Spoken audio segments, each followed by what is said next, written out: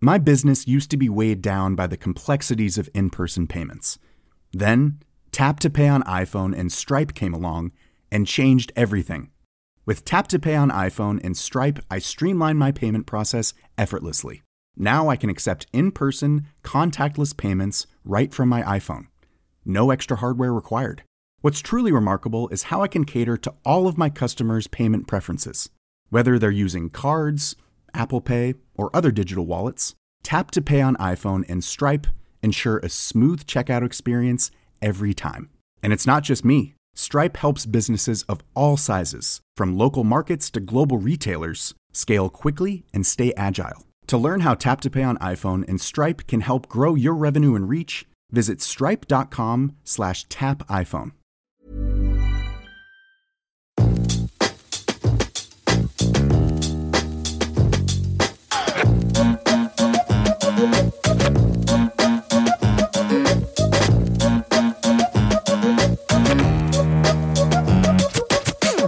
Kuuntelet Mimmit sijoittaa podia. Mun nimi on Pia-Maria. Mä oon Hanna. Ja tässä podissa puhutaan rahasta, sijoittamisesta, säästämisestä ja kaikesta, mitä sijoittavan Mimmin elämään kuuluu. Let's go! Ai että, Hanna, meillä on niin hienot nettisivut. Siis ne on ihan mielettömän upeat. Mä en voi käsittää. Ihanaa, että me ollaan saatu keväällä aloitettu projekti nyt vihdoinkin Mimmeille julki ja meille julki. Joo, mä oon niin fiiliksissä. Eli tosiaan mehän julkaistiin tässä, no nythän siitä on jo pari viikkoa, Mimmit sijoittaa media. Ja se on meidän, ne on meidän uudet nettisivut, mutta ne on paljon muutakin kuin vain nettisivut. Se on kokonainen kokemus, missä sä pääset oikeasti sisälle tähän Mimmit sijoittaa yhteisöön. Sä pääset lukemaan juttuja rahasta ja sijoittamisesta ja sinne kootaan kaikki meidän tapahtumat, kun me aletaan niitä taas järkkää ja mitäs muuta siellä on. Siellä voi liittyä meidän uutiskirjeeseen ja kaikkea ihanaa. Verkkokauppa, sieltä pääsee ostamaan meidän muistiinpanosettejä ja toivottavasti vielä jossain vaiheessa vähän lisää Mimmit sijoittaa tavaraa. Mutta voisi sanoa, että toi on vähän semmoinen Mimmit sijoittaa media nyt semmoinen hengailupaikka, minne voi mennä, jos raha-asiat ja sijoittaminen ja säästäminen kiinnostaa, niin sinne voi mennä hengailemaan. Voi mennä hengailemaan nettiin nyt, kun ei pääse fyysisesti tapahtumiin hengailemaan, niin sinne pääsee kuluttaa aikaa. Ihanasti sanottu, just näin. Mimmit sijoittaa median on suunnitellut meidän ystävät Veeti ja Selen, joten sieltä jos menee mimmitsijoittaa.fi, niin oikeasta alakulmasta pääsee klikkaamaan sitten Veetin Kisumi ja Selene Kreativen sivuille, että jos tarvii itse jeesiä nyt verkkosivujen luomiseen, suunnitteluun, niin näiltä kahdelta saa siihen super paljon jeesiä.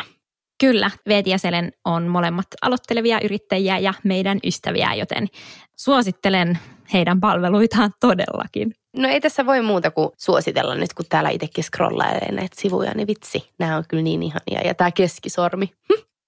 Vai onko toi keskisormi? Eli nyt kaikki mimmit kipin kapin osoitteeseen mimmitsijoittaa.fi. Hanna, hei, muistatko sä, että missä me aina tehtiin töitä ennen kuin me hommattiin toi meidän Mimmit sijoittaa toimisto? No, siis me istuttiin 5 päivää viikossa Kampin storissa. Eikö vaan? Ja se on niin huvittavaa, koska mä muistan, että me silloin kelattiin, että me säästetään rahaa sillä, että me ei hommata mitään työhuonetta tai toimistoa. Mutta sitten me syötiin 2 ateriaa päivässä, 5 päivänä viikossa ulkona, kun me tehtiin töitä ravintolasta. Se ei ollut kyllä niin kuin hyvää fiilikselle eikä myöskään sitten tolle kukkarolle. No se on ihan totta, mutta toisaalta sieltä oli kyllä upeat näkymät. Mutta joo, se ei olisi ollut kovinkaan kestävä ratkaisu, varsinkaan nyt kun meidän tiimi on kasvanut. Että jos siellä olisi niinku 5 tyyppiä ja sitten ne pitäisi ruokkia 2 kertaa päivässä, niin se olisi kyllä ollut aikamoista. Toi on tosi hyvä pointti. Mutta joo, niin kuin sä sanoit, sieltä on upeat näkymät. Story on siis edelleenkin aivan ihana paikka. Kannattaa käydä testaamassa, jos se ei ole käynyt. Joo, se syy, miksi mä kysyin tätä sulta, Hanna, on se, että mä mietin, että muistatko silloin yhden kerran, kun me istuttiin siellä storissa ja sitten sinne tuli se yksi äijä pyörimään sinne meidän ympärille. Se on se mies, joka... Meidän ympärille vähän vaan siihen jotain. No mutta sä tiedät, se on se yksi tyyppi, joka on tosi aktiivinen näissä yrittäjäpiireissä ja sitten aina kun siihen törmää kaupungilla, niin se puhuu ihan sikana. Ja mä tiedänkin, näistä puhut. Se istahti silloin siihen meidän pöytään ja sitten se oli tyyli jotain silleen, että no... sijoittaako mimmit tai jotain muuta. Siis toi on niinku yksi toinen syy, miksi on niin ihanaa, että on nykyään toimisto, että jengi ei enää silleen randomisti tuu vaan istuu sun työpöytään hengaille, kun sä yrität saada hommia aikaiseksi. Kyllä, täysin samaa mieltä. Mutta siis niin, se mies, se tuli juttelemaan meille ja sitten se alkoi vähän niin kuin kysyä meiltä tyyliin, että mihin me sijoitetaan. Ja sitten se oli silleen, että hän on nyt ottanut kaikki rahansa pois pörssistä, koska hän on tajunnut, että se on tosi huono ja riskialtis paikka pitää rahoja.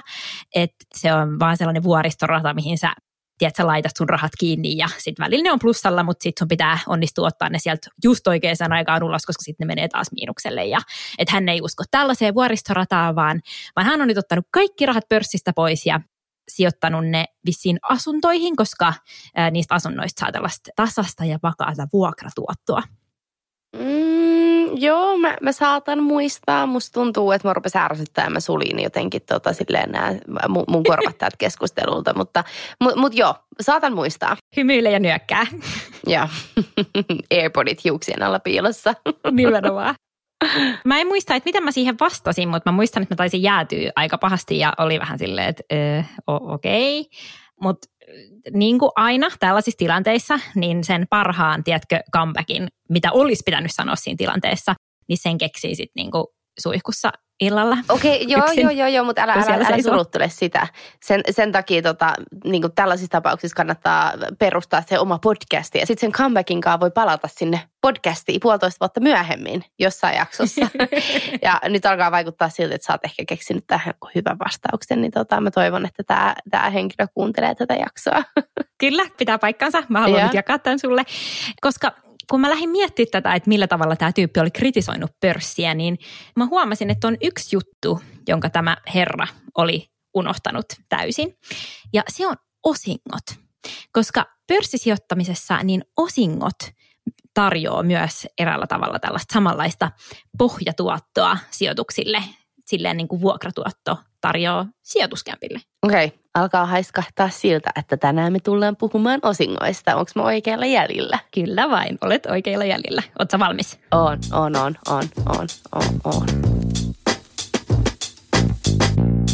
Okei, lähdetään nyt ihan siitä käyntiin, että mitä osinko? Mitä se oikein on? No, osinko tarkoittaa sitä, että kun on pörssiyhtiö, ja se tekee jotain tulosta, eli se tekee voittoa, niin sitten se voi valita, että investoiko se pörssiyhtiö sen voiton takaisin siihen liiketoimintaan ja koittaa niin kuin kehittää sitä bisnestä paremmaksi ja tuottavammaksi, vai haluuko se jakaa sen voiton sen yhtiön omistajille osinkoina? Okei, pitääkö pörssiyhtiön aina valita, että se tekee jomman kumman näistä, investoi tai sitten se jakaa sen osingon, olettaen nyt siis, että se firma tekee voittoa? Ei tarvitse valita. Se voi tehdä molemmat. Aika monet pörssiyhtiöt sanoo, että ne on sitoutunut, tiedätkö, jakaa puolet tuotosta osinkoina omistajille ja sitten toisen puoliskon se vaikka investoi sitten taas siihen liiketoimintaan. Niin okei, eli voisi sanoa, että tämä osinko on vähän niin kuin sen osakkeen omistajan palkka siitä, että se oikeasti omistaa sitä osaketta. Joo, niin voisi sanoa. Joskus kuullaan, että sanotaan, että pörssiyhtiö palkitsee omistajiaan osingoilla tai jotenkin kiittää siitä, että ne on osakkeenomistajia, mutta se ei ole niinku ihan oikeastaan niin, koska kun sä oot sen firman omistaja, niin se osinko oikeasti kuuluu sulle ja se on sun rahaa. Eli osinko on vähemmän niinku joku palkinto ja enemmän niinku sellainen tilinsiirto sen yhtiön tililtä sun arvo-osuustilille tai osakesäästötilille tai missä ikinä sä nyt sitä osaketta sit omistatkaan. Okei, no kuka tämä sitten iso herra tai iso rouva on, joka päättää siitä, että paljonko sitä osinkoa sit laitetaan maksuun? Osingonjaosta päätetään aina yhtiökokouksessa ja nämä yhtiökokoukset on aina niin kuin keväisin, joskus maalis-huhtikuussa. Mutta mä en ymmärrä. Miksi just keväällä? Mun mielestä tuntuu jotenkin tosi paljon loogisemmalta, että nämä yhtiökokoukset olisi aina loppuvuodesta. No joo, siis totta. Siis se johtuu siitä, että nämä isot pörssiyhtiöt, niillä tilikausi on yleensä kalenterivuosi. Eli tilikausi on niinku se kausi, jolta sä sitten niinku tsekkaat, että okei, tämän vuoden aikana mitä tapahtuu, tehtiinkö me voittoa, tehtiinkö me tappioa ja niin edelleen. Eli kun se tilikausi päättyy vuodenvaihteeseen, niin sitten vasta ruvetaan työstää sitä tilinpäätöstä. Ja siinä nyt sitten varmaan menee just joku 3-4 kuukautta, koska pörssiyhtiöillä, niillä on niin paljon kaikkea infoa ja muuta, niin kestää, että ne saa sen valmiiksi. Ja se on sitten varmaan valmis just siinä maalis-huhtikuussa. Ja silloin niin kun siitä tilinpäätöksestä selviää, että minkälaisen tuloksen se yhtiö on viime tilikaudella, eli viime vuonna tehnyt. Okei, aivan. Ja sen takia, että se osinko maksetaan siitä tuloksesta, niin sittenhän se voidaan päättää vasta sitten, kun se tilinpäätös on julkaistu, koska siitähän se tulos sitten selviää. Eikö niin? Just näin. Joo. Joo, okei. No mitä jos se yritys ei ole tehnyt yhtään voittoa koko sen tilikauden aikana, niin voiko se sitten kuitenkin maksaa sitä osinkoa? Voi. Okei, tämä on nyt tosi hämmentävää. Tosi hämmentävää. Niin munkin mielestä, mutta siis säännöt menee niin, että pörssiyhtiö saa jakaa osinkoa, jos sillä on vapaata omaa pääomaa. Ja vapaa oma pääoma tarkoittaa käytännössä siis sellaista voittoa, joka on kertynyt vaikka edellisiltä tilikausilta, mitä ei ole vielä tuhlattu muihin juttuihin. Okei, eli jos edellisenä vuotena tehtiin ihan sikana voittoa ja sitten sitä on jäänyt vielä seuraavaan vuoteen yli sitä voittoa, niin sitten sitä vanhaa, apua nyt on sekavaa, joo, sitten sitä vanhaa voittoa voidaan siis jakaa osinkona myös seuraavana vuonna vai? Just näin. Eli jos viime vuonna ei tehty voittoa, mutta sitä edeltävänä tehtiin, niin sitten niitä rahoja voi käyttää sitten vaikka seuraavan vuoden osinkoihin, koska se on vapaata omaa pääomaa. Ready to pop the question? The jewelers at BlueNile.com have got sparkle down to a science with beautiful lab-grown diamonds worthy of your most brilliant moments. Their lab-grown diamonds are independently graded and guaranteed identical to natural diamonds, and they're ready to ship to your door. Go to BlueNile.com and use promo code LISTEN to get $50 off your purchase of $500 or more. That's code LISTEN at BlueNile.com for $50 off. BlueNile.com, code LISTEN. My business used to be weighed down by the complexities of in-person payments. Then, Tap to Pay on iPhone and Stripe came along and changed everything. With Tap to Pay on iPhone and Stripe, I streamlined my payment process effortlessly. Now I can accept in-person, contactless payments right from my iPhone. No extra hardware required. What's truly remarkable is how I can cater to all of my customers' payment preferences. Whether they're using cards, Apple Pay, or other digital wallets, Tap to Pay on iPhone and Stripe ensure a smooth checkout experience every time. And it's not just me. Stripe helps businesses of all sizes, from local markets to global retailers, scale quickly and stay agile. To learn how Tap to Pay on iPhone and Stripe can help grow your revenue and reach, visit stripe.com/tapiphone. Se osingosta päättäminen toimii käytännössä niin, että silloin kun keväällä pidetään se yhtiökokous, niin sinne sitten kokoontuu kaikki osakkaat, tai siis kaikki osakkaat, jotka nyt vaivautuu paikalle. Ja siellä sitten ensin vahvistetaan se viime vuoden tilinpäätös, ja sitten sen jälkeen niin hallitus ehdottaa, että voisi jakaa osakkaille tällaista osinkoa. Ja sitten osakkaat on silleen, että halutaanko me rahaa vai ei. No yleensä ne haluaa rahaa, ja silloin osakkaat hyväksyy tämän osingon jaon. Okei, kilahtaako ne rahat sitten ihan saman tien tilille? No ei kilahda. Se tapahtuu niin, että ensin on yhtiökokous, sitten silloin päätetään osingosta. Sitten sen yhtiökokouksen seuraavana päivänä niin osinko irtoaa.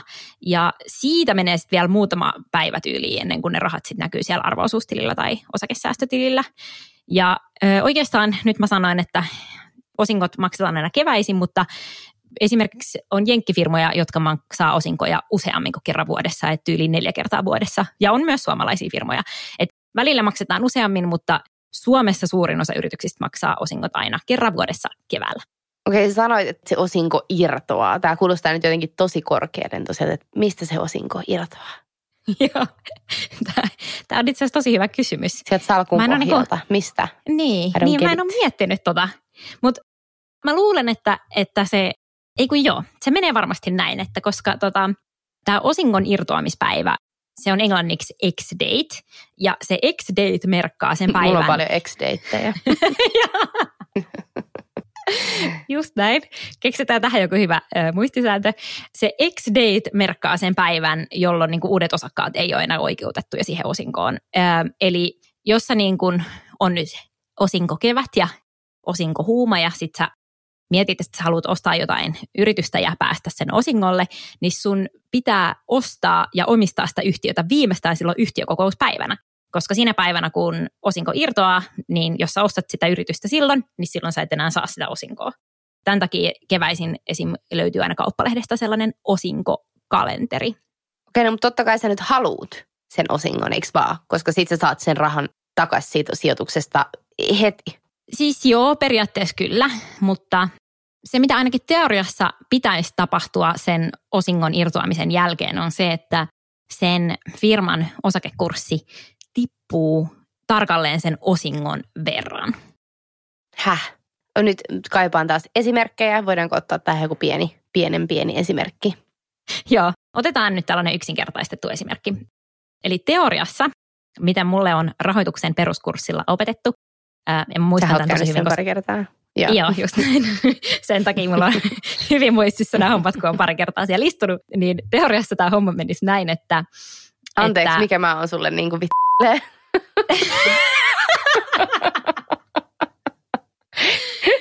Tulipa jotenkin. Good point. Ja jatketaan. Ei, mutta siis tässä esimerkiksi ei nyt oteta mitään veroja tai sellaisia huomioon, että tämä on nyt yksinkertaistettu esimerkki, mutta sanotaan, että on nyt pörssiyhtiö X ilmoittaa, että se tulee maksaa euron osinkoa per osake. Ja sitten sä mietit, että no jes, mä haluan päästä tuolle osingolle ja sä ostat tämän yhtiön osaketta, vaikka siinä yhtiökokouspäivänä sitten hintaan 30 euroa per osake. No nyt sä oot maksanut niistä 30 ja sitten seuraavana päivänä se osinko irtoaa ja sä saat jokaisesta osakkeesta, josta sä oot maksanut 30 sen euron takaisin. Eli periaatteessa sä oot nyt maksanut siitä osakkeesta vaan 29 euroa, koska sä maksoit 30, mutta sait euron takaisin. Joo. Onko tämä selkeä? Semiselkeä, joo.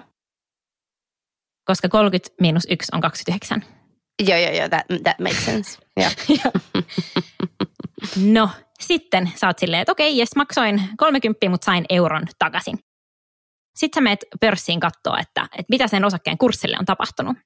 Kun se osinko on sitten seuraavana päivänä irronnut, niin silloin ne muut sijoittajat siellä markkinoilla arvioivat, että hei, ei tämä osake ole enää samanarvoinen kuin mitä se oli eilen, koska tämä hinta ei enää sisällä sitä osinkoa. Ja silloin niin kun sen osakkeen hinta laskee sen osingon verran niin kun sen osakkeen oikealle tasolle. Eli sitten jos sä vaikka ostaisit seuraavana päivänä sitä osaketta, niin sitten sä maksaisit sen 29 euroa. Eli ihan periaatteessa saman summan kuin mitä sä maksoit silloin, kun sä pääsit sille osingolle. Ja niin kuin teoriassa sen takia aina se osakekurssi tippuu. Tämä on jännä, kun me äänetään etänä, niin mä en niin kuin näe, että jos sä nyökyttelet tai mitään. Niin sä et tiedä yhtään, mitä mä teen täällä. Oot sä mukana?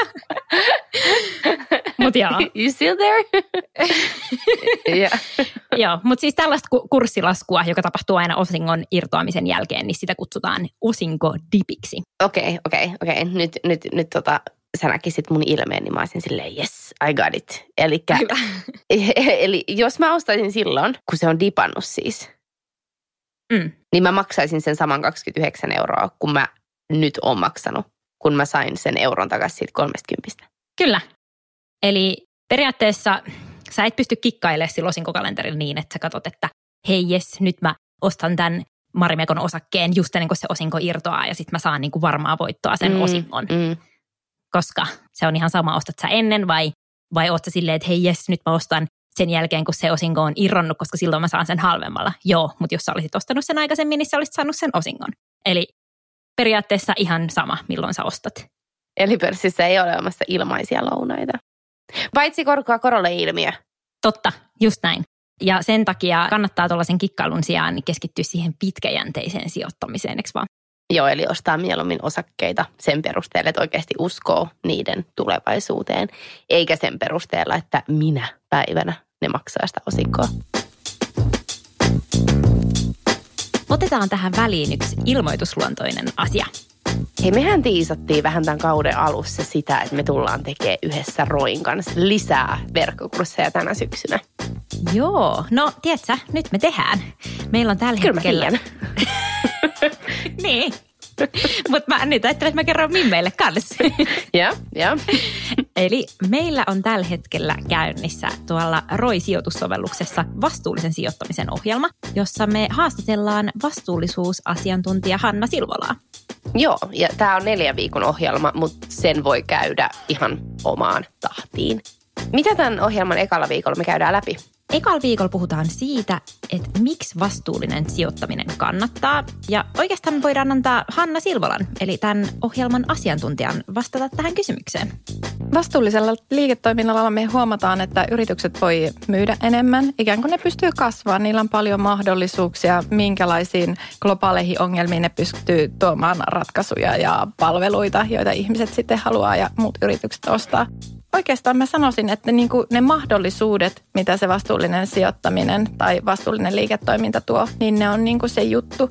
Että paljon puhutaan myös riskien hallinnasta, niin kyllä mä enemmänkin näkisin niin, että meillä on paljon mahdollisuuksia ja toki sitten sijoittajana myös mahdollisuus vaikuttaa. Okei, hei. Tämän vastuullisen sijoittamisen ohjelman ensimmäisen viikon aiheet saa käydä läpi ROI-sijoitussovelluksessa ilmaiseksi. Jep, ja tämän podijakson kuvauksesta löytyy linkki, jonka kautta voi sitten ladata tämän ROI-appin. Ja myös tämän appin lataaminen ja rekisteröityminen on maksutonta. Niin nähdään siellä, mimmit. Nähdään siellä.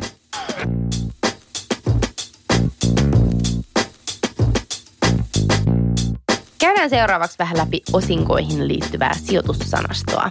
Aina osinkokeväällä lehdistä kirjoittaa tosi paljon näistä osingoista, tai ne on aina tosi iso juttu mediassa, ja silloin ilmenee kaikennäköisiä termejä tai termistöjä, jota ei ehkä sitten oikeastaan avata niin kauhean hyvin. Niin mä oon nyt kerännyt muutaman tällaisen termin, ja mä haluaisin kysyä sulta, Pia-Maria, että mitä ne meinaa? Okei, anna palaa. Eka termi on tällainen kuin osingonjakosuhde. Mitä se meinaa? No osingonjakosuhde tarkoittaa just sitä, mistä me aikaisemmin puhuttiin, että kuinka paljon siitä sen yhtiön tuloksesta se yhtiö jakaa osinkoina omistajalle ja kuinka paljon siitä tuloksesta sitten se yhtiö investoi takaisin siihen yhtiöön ja sen kasvuun. Eli jos se vaikka jakaa osinkoina puolet ja investoi puolet, niin sitten se osingonjakosuhde on 50-50. Ja tässä osingonjakosuhteessa on tosi tärkeää muistaa se, että sen ei pidä olla liian korkea, koska sille yhtiölle pitää jäädä myös massia kehittää sitä omaa bisnestä. Eli se ei välttämättä ole hyvä merkki sijoittajille, että okei, jes, nyt tämä osingonjakosuhde on 100 ja nyt me saadaan kaikki voitto-osinkoina backiin, koska me ollaan kuitenkin myös osakkaita tässä firmassa ja me halutaan sen osingonjaon lisäksi myös siitä firmasta arvonnousua, eli se, että se firma kehittää itteensä ja paranee. Kiitos. Sitten seuraava termi on osakekohtainen osinko. Mitä se tarkoittaa? Osakekohtainen osinko. Se tarkoittaa sitä, että kun se yhtiö ilmoittaa, että kuinka paljon se aikoo maksaa osinkoa, niin se ilmoitetaan aina euroissa per osake. Eli jos yhtiö maksaa osinkoa 1 euron osaketta kohti, niin silloin sen osakekohtainen osinko on 1 euro. Et jos sä esimerkiksi ostat 100 osaketta ja se osakekohtainen osinko on euron, niin sitten boom, sun tilillä kilahtaa pian 100 euroa miinus verot. Miinus verot, totta kai. Sitten oli vielä tällainen termi kuin osinkotuotto. Haluatko selittää mulle vielä tämän? Joo, osinkotuotto kertoo siitä, että kuinka suuri se osinko on verrattuna sen osakkeen hintaan. Ja tämä osinkotuotto ilmoitetaan aina prosenteissa. Nyt kun sulla on se osakekohtainen osinko, joka me äsken käytiin läpi, se oli äskettäisissä esimerkissä euron, niin sit sä jaat sen euron sen yhtiön sen hetkisellä osakekurssilla. Otetaan vaikka se 30. Eli silloin, jos osakekohtainen osinko on euron ja osakekurssi on 30, niin silloin osinkotuotto on 1 jaettuna 30, eli 0,033333, eli siis 3,3% on se osinkotuotto. Okei, 3,3%. Onko se hyvä, se osinkotuotto silloin? Mulle tämä kuulostaa taas 3,3%, eli aika vähältä. Niin, se on vähemmän kuin 4. Niin. Se on ihan hyvä osinkotuotto. Helsingin pörssissä keskimääräinen osinkotuotto on ollut 3-4 pinnan luokkaa. Eli jos osinkotuotto on yli sen, jos se on vaikka 5 pinnaa, niin se on jo aika iso osinko. Eli jos Helsingin pörssin keskimääräinen tuotto, mistä me ollaan puhuttu aikaisemmin tässä podissa, on ollut se 7-9 pinnaa vuodessa, niin oikeasti siitä about puolet, 3-4 pinnaa, on ollut niitä osinkoja. Okei, no kyllähän se sitten on aika hyvin. Eikö vaan? Joo. Okei, sori, mulla olisi sittenkin vielä yksi termi. Jaksat sä vielä? Jaksan. Tällainen kuin osinkoaristokraatti. What? Mitä tämä meinaa? Mun mielestä tämä on upea termi, eikö vaan? Joo, kuulostaa tosi niin kuin ylhäiseltä. Joo, pramealta. Joo. Osinkoaristokraatti on sellainen pörssiyhtiö, joka on onnistanut kasvattaa tätä osinkoa monta vuotta putkeen. Eli kun me puhutaan osingoista, niin olennaista on se, että se yhtiö pystyy kasvattaa sitä osinkoa vuosi vuodelta. Koska se, että se firma pystyy joka vuosi maksaa vähän enemmän osinkoa kuin viime vuonna, niin se tarkoittaa sitä, että A, se yhtiö tekee voittoa ja B, se yhtiö kasvaa. Ja ne kaksi asiaa on niin kuin hyvän yhtiön merkki. Eli kasvava osinko, pistä se nyt muistiin. Joo, kasvava. Ja tällaiseksi osinkoaristokraatiksi pääsee Euroopassa, jos on kasvattanut osinkoa 10 vuotta putkeen, ja Jenkeissä, jos on kasvattanut osinkoa 25 vuotta putkeen. Eli siellä vaaditaan vähän enemmän siellä Jenkeissä. Onko jotain esimerkkejä Jenkeistä, tällaisista yrityksistä? Tosi klassinen osinkoaristokraatti esimerkki on Coca-Cola Company. Oikeastaan, jos sä menet googlettaa silleen Coca-Cola Dividend Graph, dividend on siis osinko englanniksi, niin sä näet sellaisen niin kuin hyvin tyydyttävän näköisen niin kuin yläviistoon lähes suoraan viettävän kauniin käyrän. Ja se tyydyttää mua paljon, kun mä katson sitä. Mä voin vaan kuvitella, että rakastat noita käyriä. Joo. Onko Helsingin pörssissä olemassa jotain tällaisia osinkoaristokraatteja? Tällä hetkellä on vain yksi. Ja siis maailman surullisinta mun mielestä on se, että Sampo sai vuonna 2019 10 vuotta sitä osingon korottamista täyteen. Ja sitten se oli silleen vuoden, että jee, nyt me ollaan osinkoaristokraatti. Ja sitten tänä vuonna Sammon piti maksaa pienempi osinko. Eli se niin kuin menetti sen. Että sitten jos sä et enää pysty joka vuosi kasvattaa sitä osinkoa, niin sitten sä menetät sen osinkoaristokraattiuden. Mutta se yksi osinkoaristokraatti jäljellä Helsingin pörssissä on siis pakkausmateriaaleja valmistava Huhtamäki. Okei, no vitsi. Sampo taitaa vähän niin kuin harmittaa, nakertaa. Niks naks.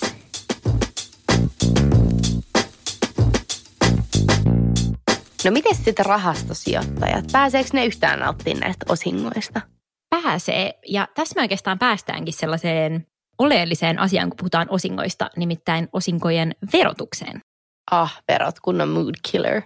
Ei, kun verot on hyvä juttu, Hanna. Sun pitää nyt niin kuin kääntää sun ajattelutapa silleen, että on ilo maksaa veroa ja tukea tätä meidän yhteistä hyvinvointivaltiota, eikö vaan? Okei. Joo. Sanoo Mimmi, joka asuu Ruotsissa nykyään. mutta hei, mä maksan verot Suomeen edelleen. Okei, no joo. No, miten näitä osinkoja verotetaan ja miten tämä rahastosijoittaminen liittyy yhtään siihen? No, jos sä omistat näitä osakkeita, näitä pörssilistattuja osakkeita arvo-osuustilillä, sellaisella vanhalla kunnon arvo-osuustilillä, ja sitten niille osakkeille maksetaan osinko, niin silloin, kun se pörssiyhtiö maksaa ne osingot, niin se pörssiyhtiö myös maksaa sen ennakonpidätyksen sun puolesta. Eli kun se osinko kilahtaa sun tilille, niin se on niin kuin nettona. Eli sun ei tarvitse siitä enää sit maksaa mitään veroa. Verot on etukäteen jo maksettu, ja sun ei myöskään tarvitse erikseen merkitä esim. Veroilmoituksiin mitään osinkotuloja.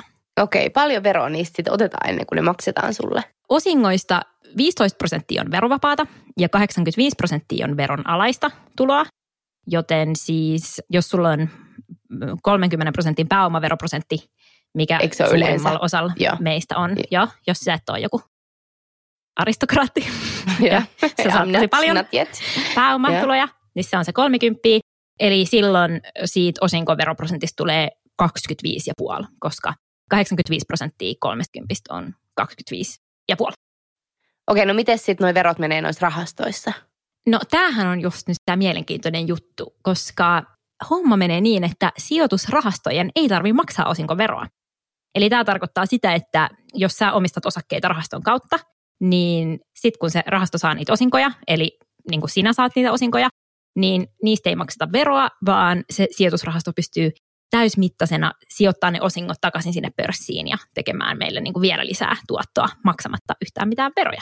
Ahaa, eli jos sä omistat siis osakkeita rahaston kautta, esimerkiksi jonkun indeksirahaston kautta, niin kuin minä, niin sun ei tarvitse maksaa niistä osinkoveroa. Just näin. Sen sijaan sä maksat sitten vaan sen pääomaveron sen rahaston tuottamasta koko siitä tuotosta. Ja se pääomavero on se 30%. Mutta sä maksat sen vasta sitten, kun sä myyt. Ja se on tosi hyvä juttu, koska silloin me pystytään lykkäämään sitä veronmaksua tulevaisuuteen. Ja silloin me saadaan enemmän rahaa tekemään meille tuottoa ja kasvaa korkoa korolle. Ja tämä uusi osakesäästötili toimii samalla tavalla kuin nämä sijoitusrahastot.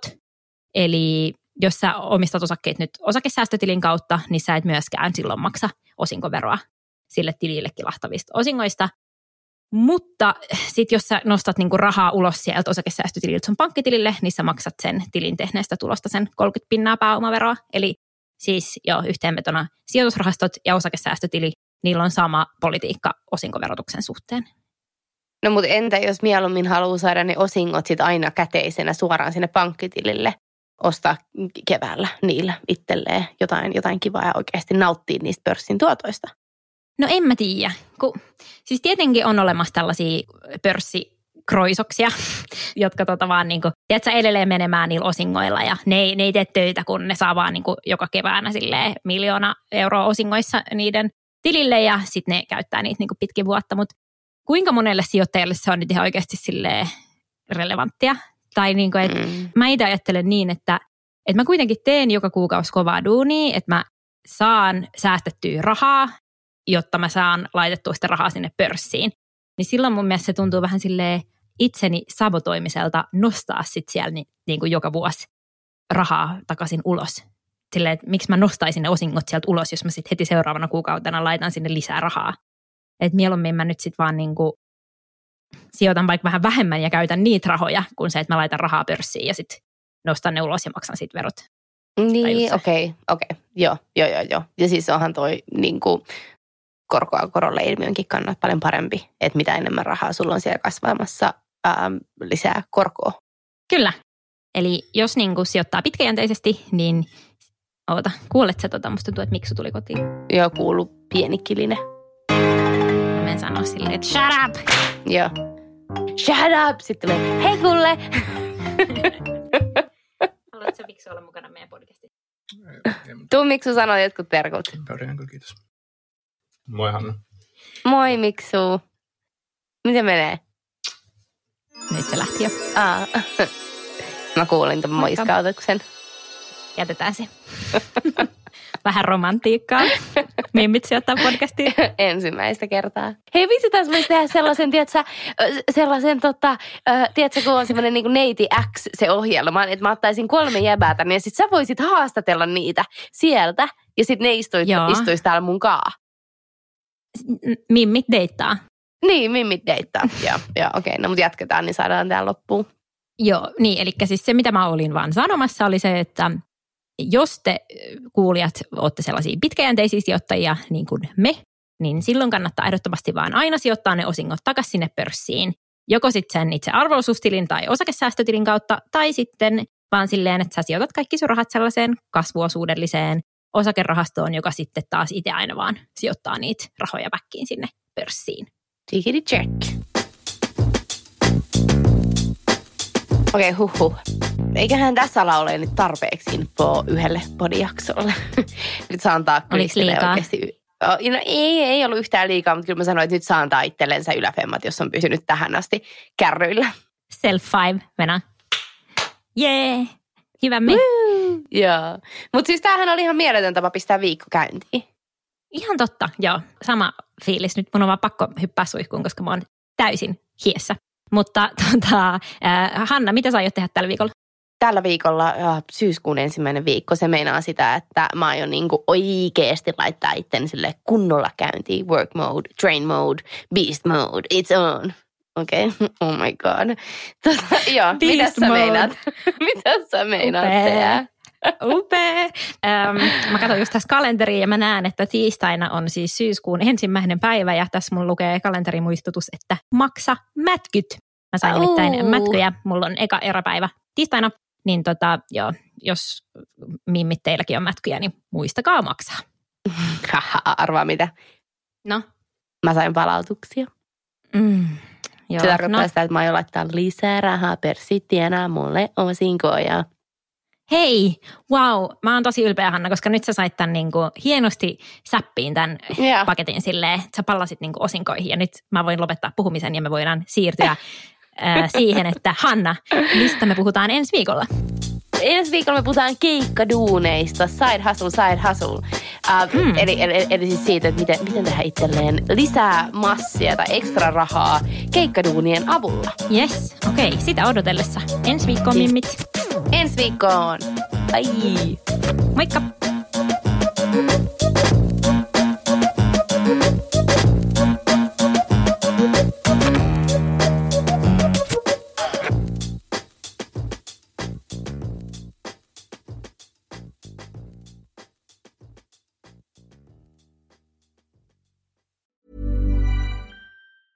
Hey, it's Danny Pellegrino from Everything Iconic. Ready to upgrade your style game without blowing your budget? Check out Quince. They've got all the good stuff, shirts and polos, activewear, and fine leather goods, all at 50 to 80% less than other high-end brands.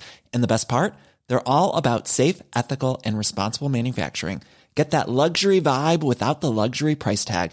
Hit up quince.com/upgrade for free shipping and 365-day returns on your next order. That's quince.com/upgrade. Hi, I'm Daniel, founder of Pretty Litter. Cats and cat owners deserve better than any old-fashioned litter. That's why I teamed up with scientists and veterinarians to create Pretty Litter. Its innovative crystal formula has superior odor control and weighs up to 80% less than clay litter. Pretty Litter even monitors health by changing colors to help detect early signs of potential illness. It's the world's smartest kitty litter. Go to prettylitter.com and use code ACAST for 20% off your first order and a free cat toy. Terms and conditions apply. See site for details.